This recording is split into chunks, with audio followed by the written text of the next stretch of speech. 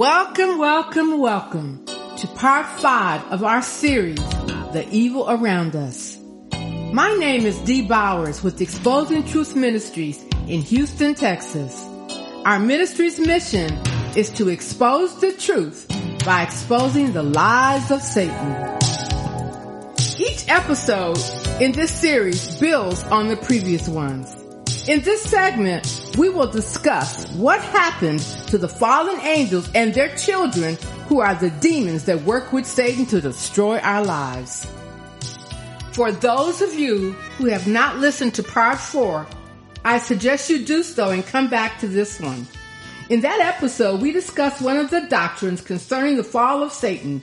Many people believe that Satan fell to earth with 1/3 of the angels in heaven because he was prideful and wanted to be like God. The 1/3 angels then supposedly became demons.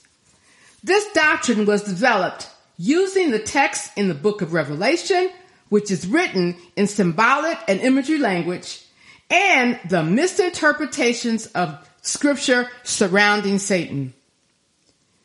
I do not believe the fall of Satan with 1/3 of the angels has occurred yet. The fallen angels that have impacted our lives are a group of angels called the Watchers, not the 1/3 mentioned in the book of Revelation. The Watchers fell out of God's grace before the earth was flooded with water or before Noah and the ark. These angels were banned from heaven and locked up by the Lord until Jesus returns because of their sexual sin and disobedience. The angels had children with women and produced offspring that were giants called Nephilims. The sacred book that explains these events and clarifies the ambiguous scripture in our Bible is called the Book of Enoch. This book was banned by the church and declared an heresy rather than to expose the truth. The Nephilim were mentioned in our Bible without an explanation, nor does our Bible provide details of the angels that were banned from heaven. As we study this, I want you to remember that the book of Enoch was written before Genesis, our first book in our Bible. Enoch, per our Bible, was a man that one day walked off with God and no one ever saw him again. He was the great grandfather of Noah, and apparently God needed him and selected him to speak his judgment to the fallen angels. Let's briefly describe why God wanted to flood the earth before we pick up where we left off in the last episode. These angels supposedly were sent to earth by God to watch over his children, meaning his mankind. These angels developed an insatiable lust for the women on earth and had this irrepressible desire to have children by them. They chose them as wives, and the children from their union were evil giants. They were hybrids that were called Nephilims. People have been taught that God destroyed the earth and its inhabitants because he did not like the men of the godly line of Seth marrying the women from the line of Cain. Seth and Cain were both sons of Adam. But the real reason God destroyed the earth and inhabitants with the flood was because of the fallen angels and the Nephilims. Okay, let's pick up where we left off in the story of Enoch with God's judgment of the angels and mankind. There was an angel leader by the name of Samyaza who wanted the women sexually, but he was afraid to act on his own. So he convinced 200 angels to accompany him on his mission of pleasure. They all took an oath and sealed their pact and also agreed that betrayal of the oath would be greatly punished. So they cohabitated with the women and taught them sorcery, magic spells, and spiritual mysteries. These giants ate everything that man produced, and it became impossible to feed all of them. They soon started devouring men and animals in order to survive. There was another leader, angel, and his name was Ezelso. He created gear or enhancements for the female companions, like eye makeup and jewelry, things to enhance their sexual appeal. And for the men, he taught the men about swords and knives and shields and other mysteries of heaven. These men, through manipulation by the angels, latched on to war games, and they started killing each other. Remember, the Nephilims were very powerful. They had the powerful attributes of the father and the human attributes of their mother. The men cried out to heaven for God to save them because they were being destroyed and eaten up. Long story short, what was going on? Fornication was rampant. The giants were devouring everything, man and beast, and the men were killing each other. God was not happy and was prepared to make judgment. So he sent his angels, Raphael, Uriel, Michael, and Gabriel, to intercede on his behalf. Archangels Uriel and Raphael are not mentioned in our Bible, but they are in Jewish literature and other sacred documents. Okay, let's look at the message that God wanted sent to these fallen angels and their children. First of all, God had a message to be taken to Noah. God sent his angel Uriel to Noah and told him to conceal himself because the entire earth will perish with water. But he, Noah, will escape so that his seed may remain in the earth. This is consistent with Noah and the flood in our Bible. God said then, the earth shall be cleansed from all corruption, from every crime, and from all punishment, and from all suffering. It is the only time he said, I will flood the earth. He sent his archangel Raphael to the angel Isozo. Raphael was told to bind the angel that taught the men about war, and on account of every act of blasphemy, tyranny, and sin, which he taught God's children. Raphael was told to tell him that there would be no mercy and no peace for him. God sent his archangel Gabriel to the giants. God told his angel Gabriel to destroy the offspring of the watchers by inciting them to destroy each other. He wanted their fathers, the fallen angels, to watch them die. Their human bodies would die, but since they are hybrids, their spirits, of course, would live on.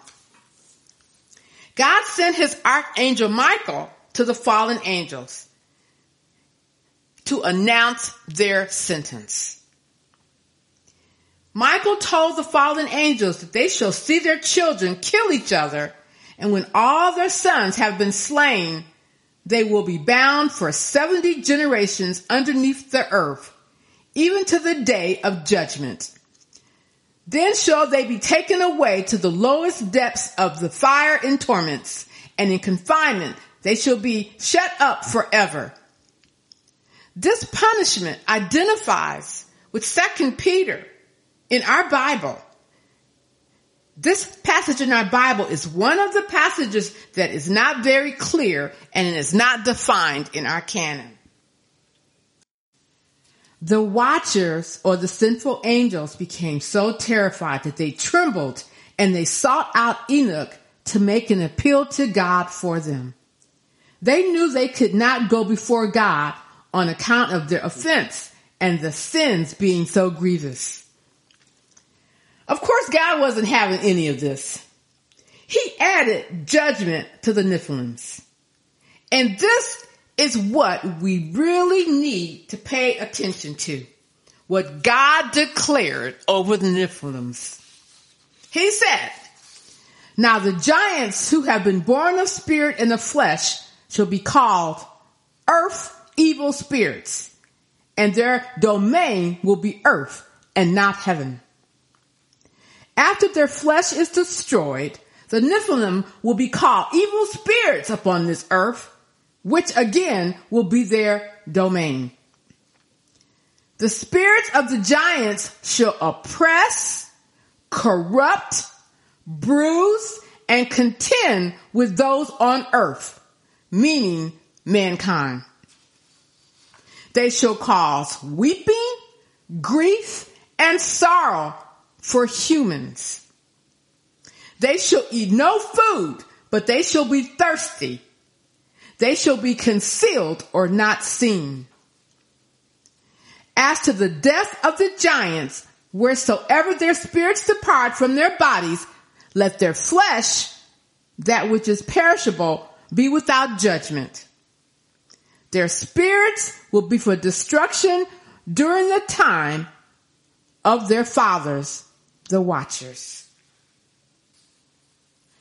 This book of Enoch tells us where these evil spirits came from and that it was God who decided their fate. God said that they would be invisible to us, but cause us torment and cause us sorrow and cause pain for mankind. Can we truly deny that this is happening to mankind today? The word Nephilim is used in our Bible with no explanation of how they were conceived or their purpose. The same word is used in a book that was written before our Bible that explains who, where, how, when, and why. If you Google the word Nephilim, you will see that many people are aware of this truth. My question is, why is it still being denied by the church?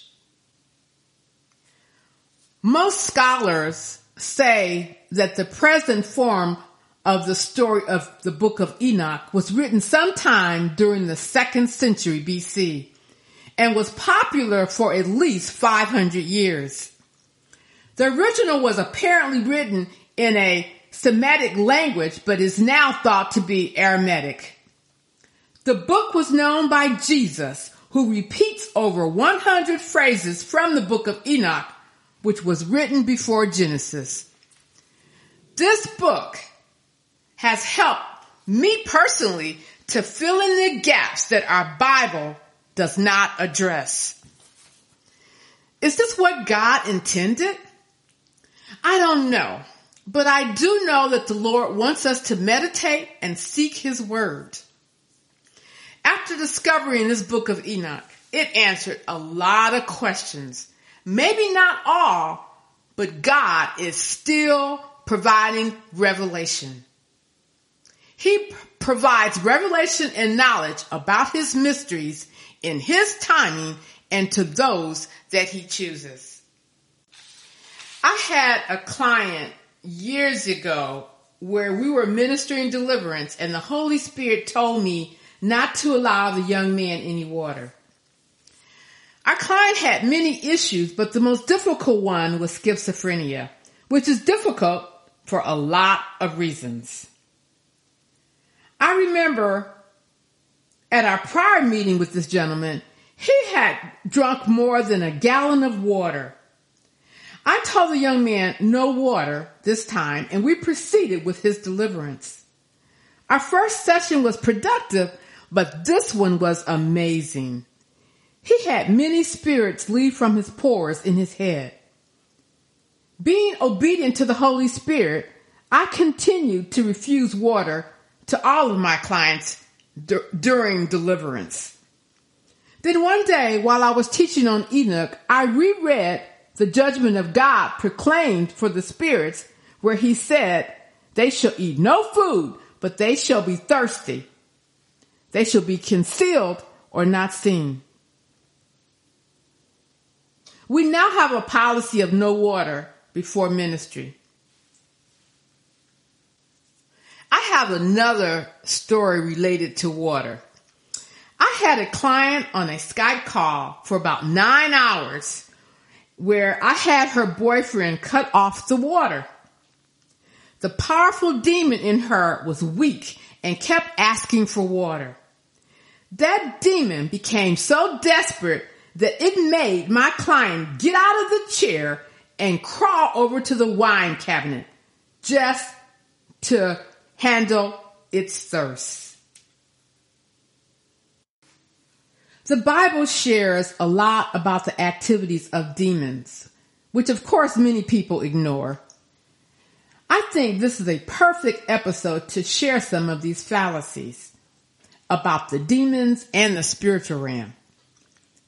Believe it or not, some of these fallacies are also promoted by deliverance ministries. This first fallacy is heavily taught in the church. Again, there are many reasons why the church ignores spiritual warfare and the subject of evil spirits, but most don't have a problem mentioning the name Satan, but they avoid addressing his army. I believe the most harmful lie is that Christians cannot have demons because they have the Holy Spirit, and the Holy Spirit will not allow evil to dwell with him. I would like to share 4 views or opinions about this fallacy. The first one is, Jesus says, we were born in sin and we will struggle with sin until we die. Okay, if sin could not dwell with the Holy Spirit, none of us would ever have the Holy Spirit because we will all have sin in our lives. The second one is, when I remind people that Jesus cast out demons from believers in the Bible, I am told that there is nowhere in the Bible that says these people were Christians. What is not being considered is the term Christian did not even exist until after Jesus left. Prior to Jesus leaving, the followers of Jesus, they were called sons and daughters of Abraham. They were the believers. There are 23 passages or scriptures where Jesus cast out demons. Jesus did not blow them away from their ears or blow them out of the air. He cast them out of their bodies. The third one is, scholars still argue over whether we are 2-part or 3-part beings. 2 parts meaning a body and a soul, which is also the spirit, and the 3 parts being body, soul, and spirit. I believe we are 3-part beings: the body, the soul, and the spirit. Demons affect our body and our soul, but not our spirit. Our soul contains the intellect, personality, desires, conscience, and our will. The sin comes from our soul, not our spirit. The body is our physical shell. The spirit, I believe, is where the Holy Spirit resides when we turn our life over to Christ. Remember, Adam and Eve died a spiritual death, not a physical death. It did not affect their soul. Their soul didn't die, and their body did not die. But their spirit did. We are born with the spirit, not connected to God. God is spirit, and to communicate with him, we must have his spirit. I once heard an analogy that I really like. It says, if you want to receive messages from your radio station, you would need to have a receiver, which is our soul. But the receiver still will not work unless it's plugged in a power source. That's our spirit. People don't understand the things of God because they're just not plugged in. Now, the fourth viewpoint I want to share, I want to throw something back at those people that say Christians cannot have demons. A minister will tell you that when you receive Christ, you receive the Holy Spirit. Okay, what about a man that is a sexual predator and answers the call verbally to receive Christ? Based on the word, this man receives the Holy Spirit to lead, teach, and help direct his life. Now, when he receives the Holy Spirit, does the demons and the sin leave immediately because the Spirit of God is there? We all know that this individual still has a journey to complete to remove the demons that have plagued his life.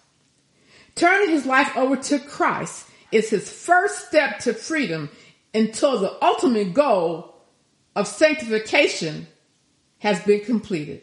That means a life without sin. And that won't happen until we go to heaven.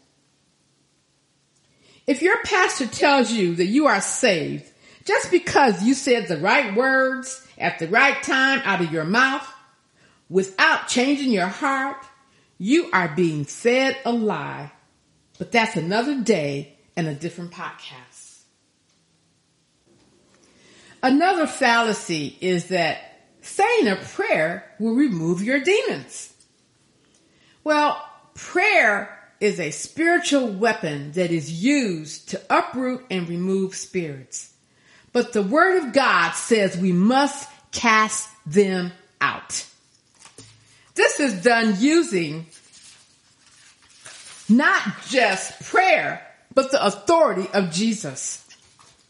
Some spirits will leave with prayer only because it torments them, or Jesus may very well put them out at that time.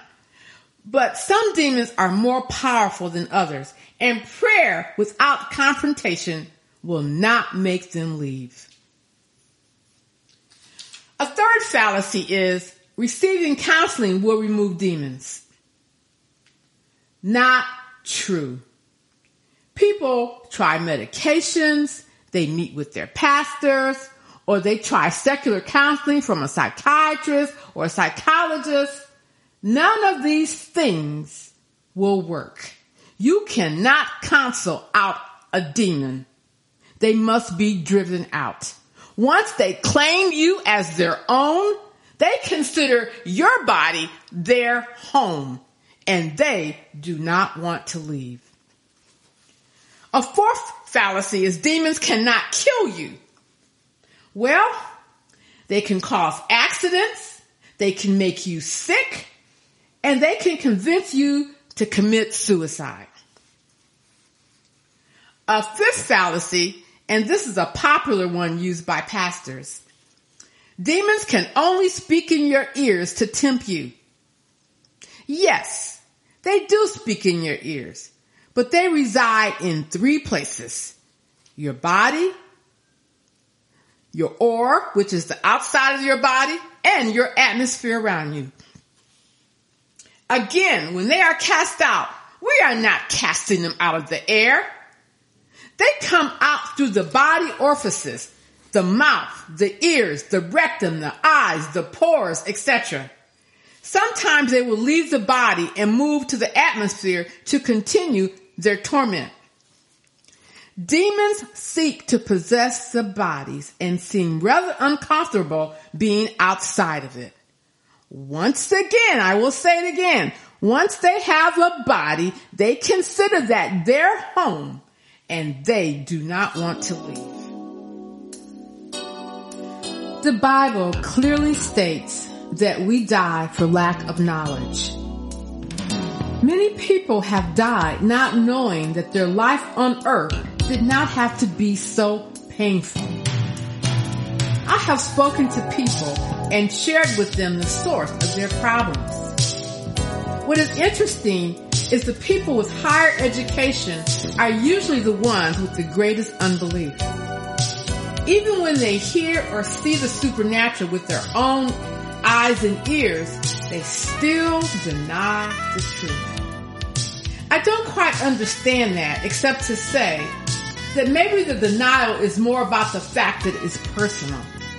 They refuse to accept the reality that they have demons and would rather let them stay and deny their existence than to be set free. Some have even asked me if they can still have salvation with these demons. That is a question for the Lord. But I will state this. Demons will prevent you from hearing God speak to you. They will try to stop you from reading God's word. And they will try to stop you from effective prayer.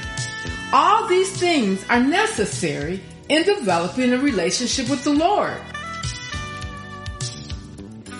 As we move forward in this series, we will learn more about Satan's strategies, his army, and how to win our battles and claim that victory.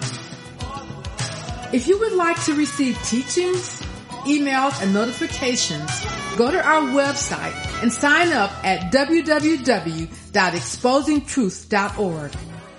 Subscribe and like us at our podcast. We also ask that you continue to support this ministry so that we can continue to teach the truth by exposing the lies of Satan. Stay woke and informed, and again, keep us alive through your financial support. This is Dee Bowers with Exposing Truth Ministry.